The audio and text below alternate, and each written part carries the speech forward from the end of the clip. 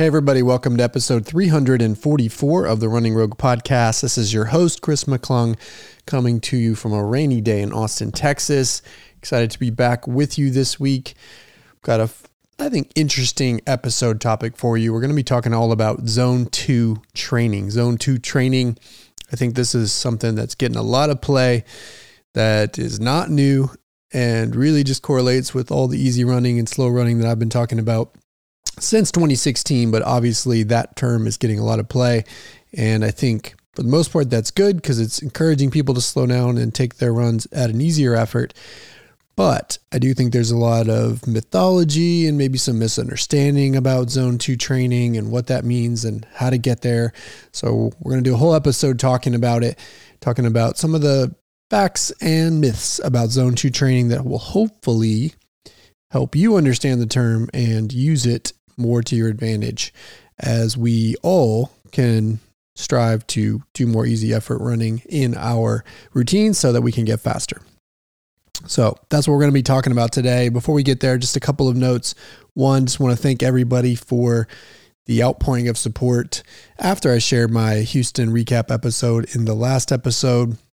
Again, had so many messages going into that right after the race, but then even more after releasing that episode of people appreciating me sharing that journey and sharing my honest reactions to it. And I got a lot of messages for people that had bad days maybe in other ways, and it helped them work through it and think about processing it and moving on to what's next. So that makes me feel good. I'm glad that I can have that impact by sharing a tough day and what that meant to me. And so that means a lot. And I thank all of you for the support and for sharing the impact that it's had, because it definitely helps me process and also give fuel to the fire. So thanks for that. And then secondly, before we jump into the main topic, I want to thank my sponsor for this episode, Janji. Run Janji. I have a new code to use for them. I will be telling you about that mid-episode, so stay tuned. But that code has been changed and updated, so you'll want to tune in and pay attention all the way through. Okay, so with that, let's jump into my conversation about Zone 2 training. And I'm going to be talking about 6 different things that I think are critical to know and understand about Zone 2 training and the terminology and how to determine it and how to use it and apply it in your own training. Before I jump into those 6 things, I want to first just talk broadly that this idea that you need to run easy in order to get faster and be better at the higher ends of training is a very, very old concept. It goes a long way back, but really was crystallized in the world of distance running with a coach by the name of Arthur Lydiard, who was a New Zealand coach who had success with athletes in the Olympics in the 50s and early 60s, racing all distances from 1500 meter, or really I think even 800 meter up to the marathon. And he had discovered the power of easy effort running and how building a big aerobic foundation through easy effort running could make you your best self and even make you an Olympic medalist, which he did for many of his athletes. So you'll hear people talk about Arthur Lydiard. He's sort of the founder of modern distance training and coaching when it comes to elite level training. And certainly we've modified and adapted and learned since then. But his foundational element of you got to run easy in order to build a big aerobic foundation in order to ultimately do whatever you want was something that he, quote, discovered back in the late 40s and 50s. He, quote, discovered that largely by experimenting on himself, doing big mileage, running as easy as he needed to in order to do that big mileage, and then found that made him fitter at the faster stuff and gave him an ability to deliver on the faster paces more than ever. And he ultimately took those concepts and then applied it to young athletes, elite athletes that would eventually go on to win Olympic medals at a huge range of distances with largely similar training when it came to some of the base foundational phases and elements. And really their training only diverged when it came to the race specific elements. And the core of it was a big foundational base of training that was largely driven by easy effort, high volume training and running. And so this idea of running easy to get faster is not new. It's been around for a long time. And the idea of heart rate zones has been around for a long time. It's been something particularly that's been used in cycling and triathlon and higher level coaching in those realms for a long time. This idea of focusing on, quote, zone 2 training has been around for a long time. The great triathlete and Ironman world champion Mark Allen was a big proponent of doing a lot of work in zone 2 in order to ultimately win a whole bunch of Ironman world championships in Kona. And so this is not a new concept. This idea of running easy to get faster is not a new concept. It is well documented in science. It is well documented in practice. It is way older than we are. And so it's just interesting to see it suddenly popularized again and drawn to the surface and kind of recirculated in running influencers and people like Peter Attia who are talking about for longevity. And it's a good thing. It's a good thing to be talking about zone 2 because easy effort training will make you faster. It will also help you live longer if you do more of it at the right efforts. And by the way, if you go back to episode 1 of my podcast back in 2016, it's something we talk about significantly in that podcast as a foundational element of our training. Now, we didn't refer to it in that situation as zone 2, but we talked about it in terms of easy efforts, similar ideas, similar concepts. So this is not new. And again, it's good to see it talked about and popularized again in different forums and reaching different people to really understand how we improve fitness, how we live longer. But I think as a result of kind of the soundbite world that we live in with videos from people or things posted on social media where you might be catching snippets from people that may or may not be true coaches or experts in their field, I do think there's a fair amount of misinformation or maybe misunderstanding about what we're talking about when we're talking about zone 2. I also think that there's a fairly limited view out there of what it means to run easy and what that looks like. I also think there's a lot of people that are frankly not doing it right, that think they are. And so I wanted to do this episode to kind of clarify some of those things and hopefully help you better execute on easy effort training. And if you choose to use heart rates as a way to do that, we'll talk about how to actually measure that and triangulate around what zone 2 heart rate should actually be. So here we go. Let's jump in. I got 6 things for you. These are 6 facts and sort of myth busting perhaps elements of zone 2 training. The first and foremost, the key principle here is that easy zone 2 running is good for you. It is the pathway to getting faster. It is the pathway to longevity, or a pathway to longevity. And I think it's actually an under-discussed pathway to longevity. I think when we talk about zone 2 training, we're not talking enough about the volume of it that you need to truly get the benefit, or at least I think we're underemphasizing that piece. And you'll hear people talk about, do 3 or 4 zone 2 sessions a week, and that's great for you. And it is. It's better than nothing. But really, easy effort training, if we're talking about longevity, should be something that we're doing 5, 6, for some people even maybe 7 times a week, depending on what that looks like. More than the typical advice that you hear. And I think the sessions need to be longer than the typical advice you might get. You'll hear people talk about 45 minutes, 60 minute, maybe 75 minute zone 2 sessions, when really I think you need to be doing at least a 1-2 hour session every week to truly get the benefits, to see that exponential kind of uptick in the benefits to longevity. And of course, the benefits to fitness gains as we extend those long runs. But number one, the things you hear about zone 2 training being good are absolutely 100% true. Again, I think it could be emphasized more. I think when people talk about it, they could talk about doing actually more zone 2 training than you typically hear, because I think everybody in our day and age, especially in the US, wants shortcuts, wants hacks, wants quick ways to get what they want. And so therefore it's not popular to talk about doing a 2-hour plus zone 2 session or easy running session every week, even though that's really what it's going to take if you're truly going to lean into the benefits of this work, both for longevity and for fitness. People aren't willing to necessarily say that because it doesn't sound good. It doesn't sell, so to speak. But I'll say it. I'll be honest about it. But yeah, it does help you. And really doing it in any quantity will help you. But I do think in general that people should be doing more than is advertised. Just like I talked about 2 episodes ago, and the more is more episode, more volume, more easy volume in particular is the magic when it comes to building fitness.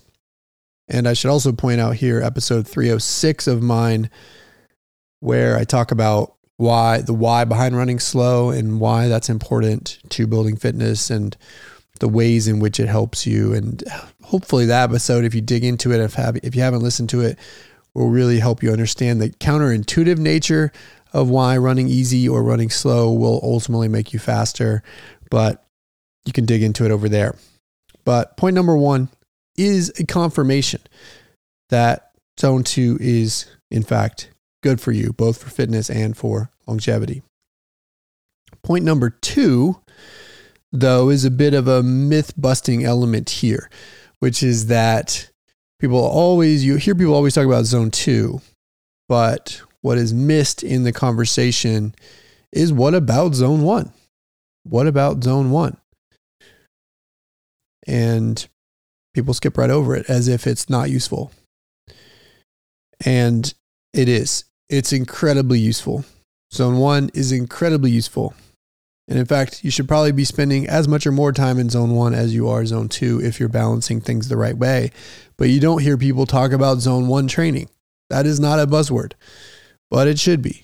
More zone 1 training should be in those social media videos that you see in addition to zone 2. So it's not just zone 2, it's zone 1 and zone 2 that are important in this pursuit for fitness as well as for longevity. You need both. I think I shared these stats with you in a prior episode, but I did north of 50% of my miles in 2023 in zone 1. I did a smaller but still substantial 30+% in zone 2. So I spent 80+% of my time in zones 1 and 2, but more actually in zone 1 than in zone 2.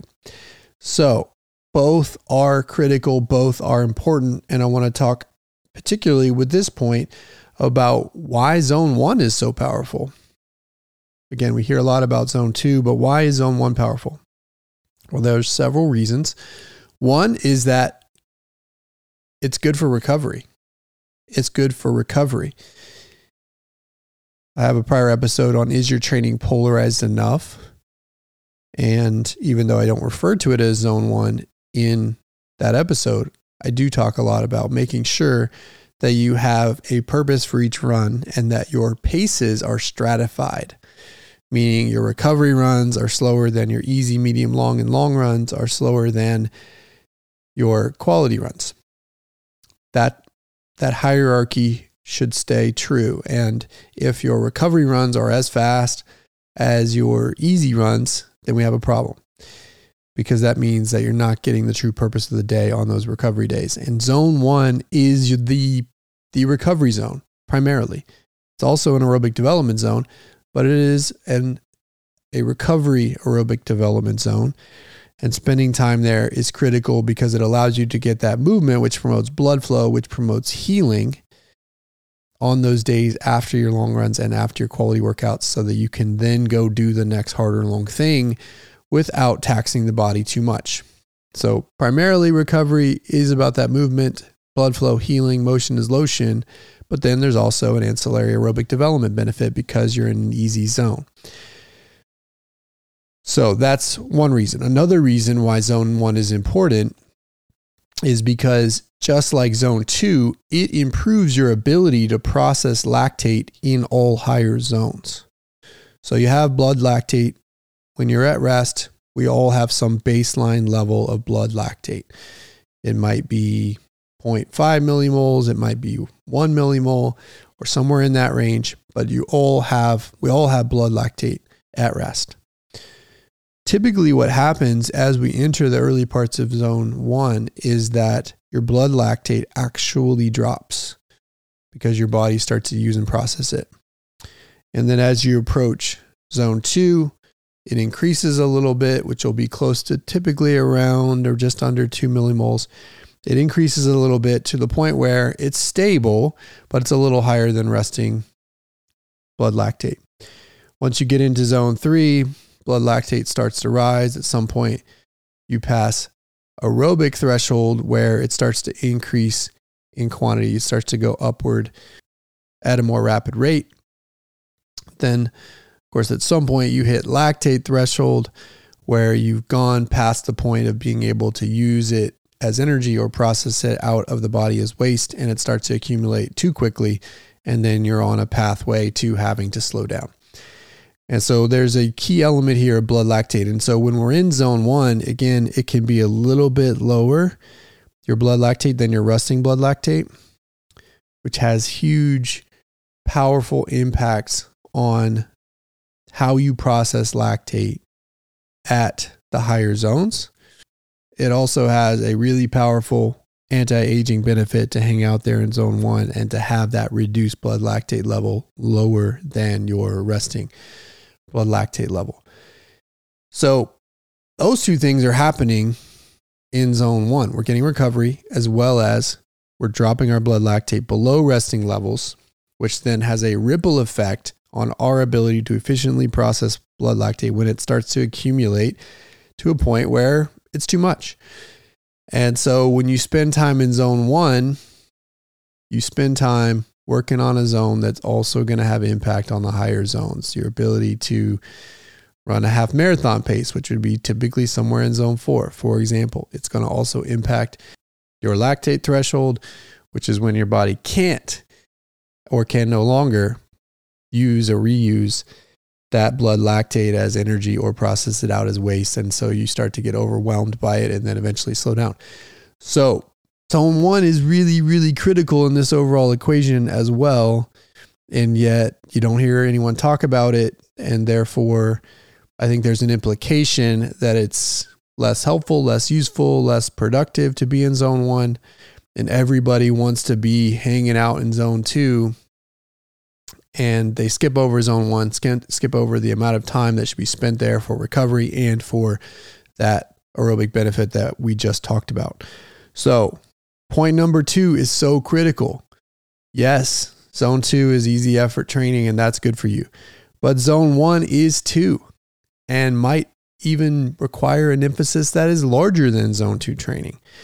And so don't miss it. Don't de-emphasize zone 1 at the expense of zone 2. Don't skip over it.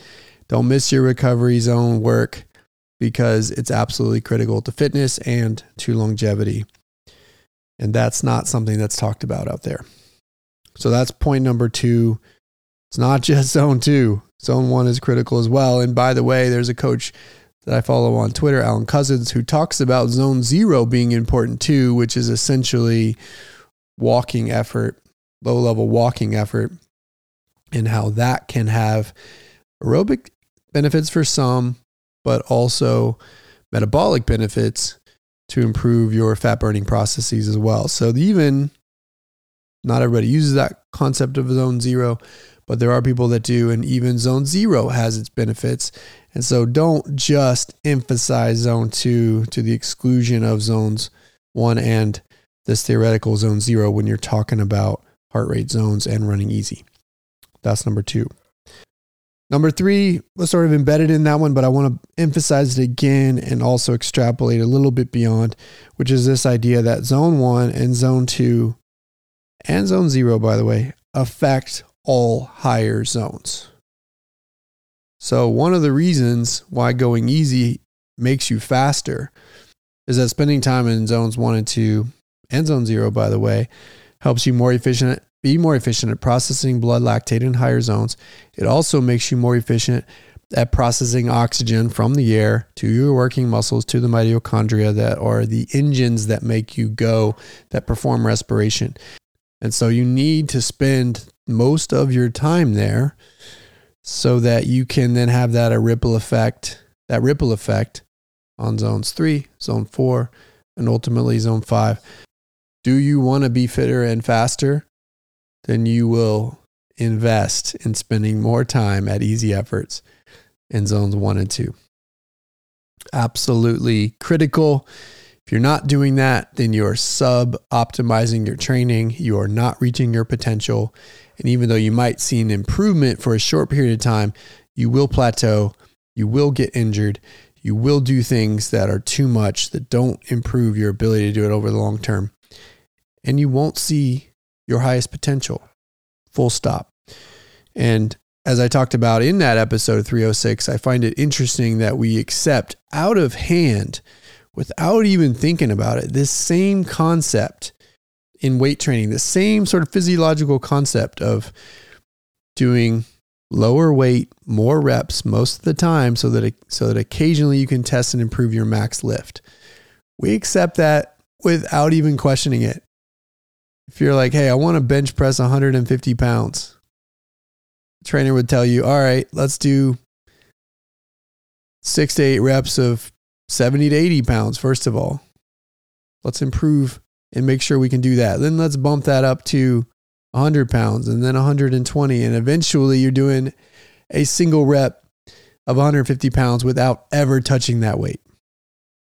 Doing lower weight, higher reps most of the time, and then occasionally testing your max. We don't question that process at all. Well, guess what? Running and aerobic fitness works exactly the same way. We have to go easy, i.e., do lower weight, slower paces most of the time at higher reps, higher volume, more miles, so that occasionally we can then test our max by running fast on race day or running fast in a time trial over a distance. It's the exact same physiological concepts. Now, different mechanisms are at play for the reasons why the two work, but it's the exact same physiological principles that we don't even question in weightlifting, and yet people can't accept it in the running world. Their minds are blown. They don't understand. They question it. They want to fight it all the time and constantly do more. And it is counterproductive. Zones 1 and 2 have a ripple effect up on zones 3, 4, and 5. So make sure you think about that and emphasize those lower zones in order to unlock magic in those higher zones. That's point number 3. Before we get to point number 4, I want to talk about my partnership with Run Janji. Janji Running Apparel. They are a functional running apparel company that also gives back and makes beautiful stuff. It is a perfect combination of all those things. I love their gear. I've been wearing particularly lately their trail half tights, their trail full tights, which are awesome, have plenty of pockets, feel great, fit great. And I've also been living in their merino stuff. I've got the merino short sleeve. I've got merino long sleeve. Merino wool is nature's dry fit fabric, and they have a bunch of pieces using that fabric that are all amazing. Super soft, but also really wicking and highly functional and durable gear. It's also great because 2% of all revenue goes to help water projects all around the world. And with each season, they launch and feature artists and designs from all around the world as well, which makes their stuff beautiful as well as works very well. So I want you to go to their website, check out their stuff. You can use my new code. It's ROGUE, just simply ROGUE, ROGUE, for now 10% off any order at janji.com or runjanji.com. Go check it out. Again, that order code is ROGUE, ROGUE, for 10% off. Go stock up. Okay, number 4. And this one may be hard for some of you to hear, but I think a lot of people are doing zone 2 wrong. I think people think they're running in zone 2, but aren't actually running in zone 2. They're running in zone 3, a lot of you. And zone 3 ends up being the worst of all things. Zone 3 in many ways is the no man's land of aerobic development. You're not in the aerobic strength building sweet spot that is zone 4, where you're really learning to efficiently use and process accumulating blood lactate. You're not there. And you're also not in the magic and powerful zones 1 and 2, where you really have that ripple effect that we just talked about with point number 3. So you end up in this no man's land no woman's land that isn't helpful. And it's wasting time on your feet. It's also risking injury. And part of the reason why people end up here, I think, is because they're still measuring themselves. They're not accepting the breadth that is zone 1 and 2 magic. And they're thinking in their heads that if zone 2 is good, then the very high end, the top part of zone 2 must be best. So I want to hang out right there and kind of flirt with that line between zone 2 and zone 3. Most people end up in that spot. And the reality is, I think for a lot of people, they're thinking that it's better to be at the top end, right? What's the fastest I can run? It's still be in zone 2. And then as a result, they end up creeping into zone 3 quite a bit. And then it becomes counterproductive. So I think most people are screwing this up. And we'll talk about this a little bit in zone 5, which is how do we calculate this? How do we measure this? But if we use some of the traditional means, obviously I've recommended before on this podcast that you need to really have your zones tested. You really also need to be using a proper heart rate monitor with a chest strap in order to have accurate information from this perspective. And if you don't have that, if you haven't been tested in a lab, then you're not necessarily going to know your zones accurately. Well, there are rules of thumb. And interestingly, a lot of people have different methods for determining what zone 2 heart rate should be. And there's different ways to do it, but let's use some commonly accepted ones. And so some people would say that if you multiply your max heart rate times a percentage, then that's a way to figure out your zones. And commonly, if you search zone 2 on the Google machine, it'll tell you that a lot of people agree that zone 2 is 60 to 70% of max heart rate. 60 to 70% of max heart rate. By the way, as an aside, there are some people that disagree. There are some people that might say zone 2 is up to 80% of max heart rate. And there's also different methods to calculate it, but we're not going to argue those right now. I just want to take a commonly accepted method of doing it and do some calcs for you. So a lot of people would say, all right, if you want to calculate your max heart rate, one way to do that is to take 220 and subtract your age. So if you're 40 years old, 220 minus your age is 180. So in theory, using that extrapolation method, that is sort of an average way to get to that number. The average 40-year-old will have a max heart rate of 180 in theory. And then if you take 70% of that, which is the upper end of zone 2 by some people's definitions, then that gets you a heart rate of 126. If you're 35 and do the same math, it's 129, 25, 136, 55, 115, 65, 108. These are numbers representing, based on commonly accepted math, the high end of zone 2. Now, as someone who coaches a lot of people, I see a lot of heart rate data, and I can tell you that there's very few people doing their easy runs and long runs that are below 136. From my experience and my observations on Strava, I think it's harder than people think to keep the heart rate in that space, or they want to cheat it a little bit. They kind of want to stay at the high end. They're like, well, it was close enough. You know, it was 138 or 141. It's fine. It's close enough. And there is some truth to close enough being good. But in my realm of coaching, what I want people to do is stay away from those limits, stay away from those edges, and get comfortably in zone 2 or zone 1, which generally means going slower from a pace perspective than they are prepared to go. And so there's a reality check needed by a lot of people. And I think everyone needs to look in the mirror and ask themselves, am I being honest with myself about what zone 2 represents for me? And I'm going to talk in a second about how you can triangulate around those numbers in a different way, in ways that I think combine methods. Because again, there's different methods out there for calculating zone 2 that disagree with each other. There's also different ways to calculate max heart rate. If you haven't been tested, there's different ways to do the math on all this stuff. And there would be some people that I would argue that even just looking at zone 2 heart rate isn't good enough, that you also need to be looking at blood lactate levels at different heart rates and thinking about this more from a blood lactate perspective than a pure heart rate perspective. And so there's a lot of competing thoughts out there about how you should think about this. And I'm going to give you some tips on how to triangulate around, are you really in zone 2? Are you really running easy enough?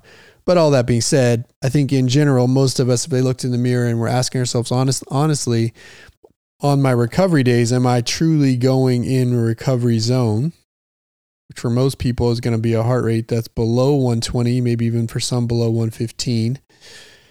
Zone 2, a heart rate below 135, for some people below 130, for some people below even 125. And are you really staying there? Are you really hanging out that space? Are you really becoming comfortable and efficient running paces that allow you to hit those efforts? I think if most of us were honest, we would probably say that we're cheating it a little bit, that we're fudging it a little bit, that we're not being honest about really camping out in those zones. And just keep in mind, there's a huge range here at which we get benefit from zones 1 and 2, a huge range. Hang out somewhere near the middle or the bottom of zone 2 and stay away from that edge because it's not helpful. You're not thriving or doing better by hanging out at the top end and flirting with zone 3. So that's point 4. Be honest with yourself. Am I truly running in zone 2? So then the question is, as we've already alluded to, is, well, how do I know if I'm actually running in zone 2? And how should I be thinking about that? So these last 2 points, point 5 and 6, are about that. Point 5 is that you may or may not choose to actually operate by heart rate in this context. And part of that is because, one, if you're going to operate and manage your training, your easy running by heart rate, then you need to make sure that you have an accurate heart rate monitor. And it's important to note that while wrist-based heart rate is decent in some respects and can be directionally correct, it is not something I would rely on if you're going to train by heart rate. You would want to have a chest strap that is going to give you a more accurate reading. So that's really important. If you're going to rely on training by heart rate, then I would also suggest that you get your zones tested, do a VO2 max test, perhaps with lactate testing as well in a lab. A lot of universities will do them.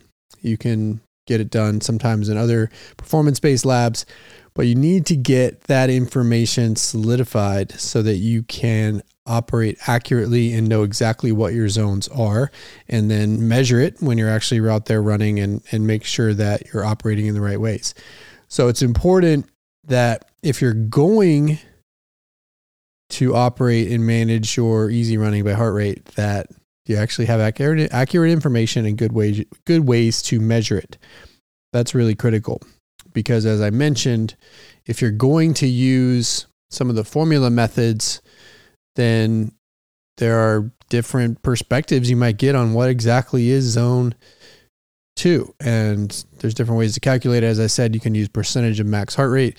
You can also use a concept called heart rate reserve, which essentially looks at the gap between your max heart rate and your resting heart rate, and then makes some percentages based on that gap to get you to extrapolate your zones.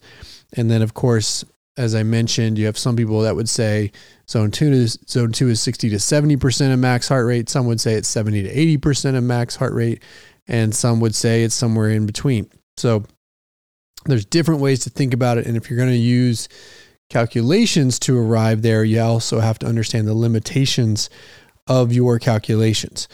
And so point 5 here is that if you're going to train by heart rate zone, you want to make sure you're doing it accurately and with a good measuring tool, because the corollary point here is that you may choose to actually manage your easy training in a different way.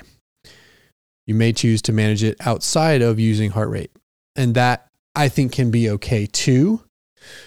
And in our world in coaching, because a lot of people haven't had their heart rate tested and a lot of people aren't necessarily wearing a test strap, and we use pace as a proxy to determine whether your efforts are easy enough.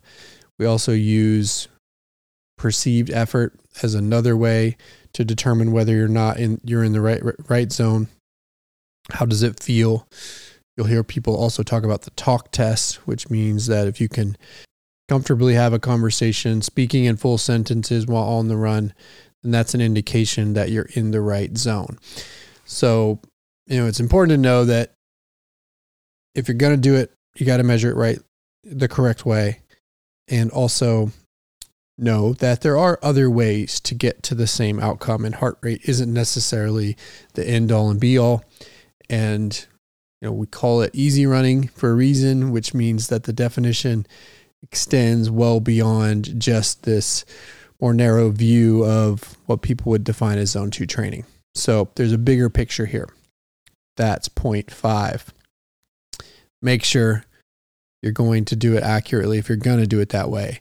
But know that you've got options. You don't necessarily have to do it that way. And that's okay. There are multiple paths to get to the same outcome to make sure that you're comfortably in zone 1, zone 2, or as I would define it, in recovery effort space and an easy run space, so that you're able to get the benefits of that easy running to build fitness.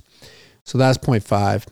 Point 6 is, okay, well, how can I know if I'm in the right place? How do I know if I'm in the right place? What are ways to triangulate if I'm not going to have, my heart rate zones tested and I'm not going to invest in a chest strap and all those things? How can I measure things? And you can measure it. And there are signs that you're in zone 2 or that you're at the right effort. And there are signs that you could be in zone 1. So there are ways to know. And if you're using a wrist-based tool, you can triangulate that way around heart rate. But let me give you a few different things to think about from this perspective. So if you're not going to get measured, what can you do? Well, 1, you can go by effort. As I mentioned, you can go by the talk test. And just like I mentioned that some people may not accurately really be honest about whether they're in zone 2, I think some people can maybe fail the talk test and think they're passing it. So I think it's really important that when we're talking about the talk test, meaning you can have a full conversation, speak incomplete sentences without losing your breath or having your heart rate escalate, that is one way to know whether you're in the right zone to be at the right easy effort. So it should feel easy and you should be able to have a seamless conversation. If you can do that, then that's a sign that you're in the right zone. So that's one way to think about it. Pace is another way to think about it. I've talked about this many times on the podcast. If you're running at least a minute, but even maybe 2 minutes slower than marathon pace, then you're probably comfortably in zone 2. And ultimately what we want to do is triangulate around all of these elements and say, hey, maybe there's no one definitive way, but if I have enough things pointing in the right direction, then that's a sign that I'm doing it right. So we talked about perceived effort. Let's talk about pace again. 1 to 2 minutes slower than marathon pace, or 90 seconds to 2.5 minutes slower than half marathon pace. And by the way, if you're going to be in zone 1, you probably need to be at least 2 to 3 minutes slower or more than marathon pace, and 2.5 to 3.5 minutes slower than half marathon pace for zone 1. So pace is another way to triangulate. You can also triangulate by using wrist-based heart rate. And again, you have to recognize that it's not necessarily the end all and be all. It's not as accurate as a chest strap, but by looking at it, especially post-run, you can kind of monitor whether or not, especially when you calibrate it with pace and with effort, whether or not it's semi-accurate or accurate or what's happening to it. You might also notice trends about when it's inaccurate. For me, when it's cold or windy, then it tends to be off more so than when I have other weather conditions. And so I know to kind of ignore it in those bad conditions. But outside of that, typically it seems to be close. At least I can calibrate it with my other factors and feel pretty confident that I'm getting a good reading. And so if I'm looking at wrist-based heart rate, then it's not just the absolute number that I want to look at as to whether or not I'm exceeding zone 2. It's also how that heart rate trends over time. Because one thing that's a hallmark of going too fast, of being outside of zone 2, is when you're getting heart rate creep throughout the run. If the heart rate, and there will naturally be a slight increase in heart rate as you go, but it shouldn't be that dramatic, and it should be relatively stable and should certainly not see bigger swings. So if your heart rate creeps significantly during a long run, for example, then that's probably a sign that you're going too fast. Because if you slow down throughout the run, then you'll see that heart rate stays more stable throughout. So that is another way to indicate whether or not you're truly in zone 2 is, what does the heart rate curve look like? Is it pretty flat? Maybe only a slight increase towards the end? Or does it continue to creep steadily as you do the run? If you have that steady creep happening, then you're probably going too fast. You're probably outside of zone 2. So that's another way. A third way, kind of going back to the effort conversation, is how do you feel at the end? If you get to the end of the run and you feel amazing, you feel good, you feel better than when you started, then that's a sign that you're probably at an easy effort, because you shouldn't feel debilitated after a zone 2 run. You should certainly not feel debilitated after a zone 1 run. You should feel better for the most part than when you started. And it's amazing, especially when you start playing with this, when you can compare runs of similar distance, one going slower, easier, versus one that might be faster, might be more on the edge. You're going to notice that you bounce back, you feel much better after that easier effort run than one that's a little bit closer to the edge. So that's another way to tell myself, hey, was this honestly the right easy effort? Is how I feel at the end and what it looks like to recover from it. So really, if you're not getting tested, if you're not measuring with the chest strap, then I would suggest that those variables are probably more important to determining am I in the right zone than just using heart rate, especially wrist-based heart rate at this stage, knowing the accuracy that it provides. And ultimately, at the end of the day, all of the things matter to triangulate around, am I truly doing this in zone 1 or 2? Am I truly doing this, to use different language, in recovery zones or easy effort zones? And by that, you look at perceived effort, you look at your pace, you look at what that heart rate curve looks like if you're using wrist-based heart rate, and you think about, how do I feel at the end after these runs? If all of those things are pointing in the direction collectively that says, hey, this truly and honestly was an easy effort or a zone 2 run or a recovery run in the case of one of those, then you're probably doing it right. If two of those things aren't pointing in that direction, then you probably need to reevaluate and just remember, you really, for the most part, most of us can't go too slow. It would not be physically possible for most of us to go too slow to the point where we're not getting these aerobic development benefits from low zone training. So know that you have a huge range at which to operate. And I want you very comfortably in the middle of those easy ranges so that you're not anywhere near the edge, because that's where the magic is. That's where you're going to get the biggest bang for your buck from a fitness standpoint and from a longevity standpoint. So there you go. The 6 things that I want you to know about Zone 2 training. 1, it works, both for fitness building and for longevity. 2, it's actually not just about Zone 2. Don't skip Zone 1, because that's maybe even more important in the grand scheme of things. 3, Zone 1 and 2 affect the higher zones. That's where the magic is, to get your ability to process lactate, or to improve your ability to process lactate and bring oxygen into the system in zones 3, 4, and 5. 4, most people are running too fast. And so I would ask you to look in the mirror and ask yourself, am I really doing my easy runs in the right zones, especially the easy and recovery runs?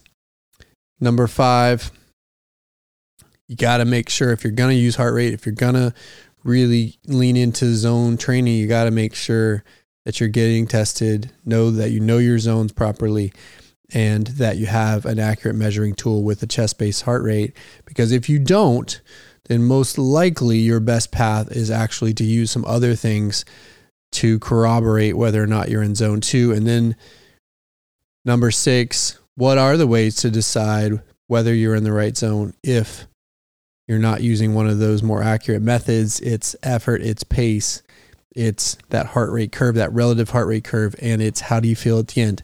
Those are the ways to know. So there you go. We'll wrap this episode here. Thanks to all of you for listening. Thanks to John G for sponsoring this episode. Again, use code ROGUE, just ROGUE, ROGUE, for 10% off. And that's it. We'll wrap this one here. As always, you can check us out at roguerunning.com or follow us on Twitter, Instagram, or Facebook at Rogue Running. Until next time, talk to you soon.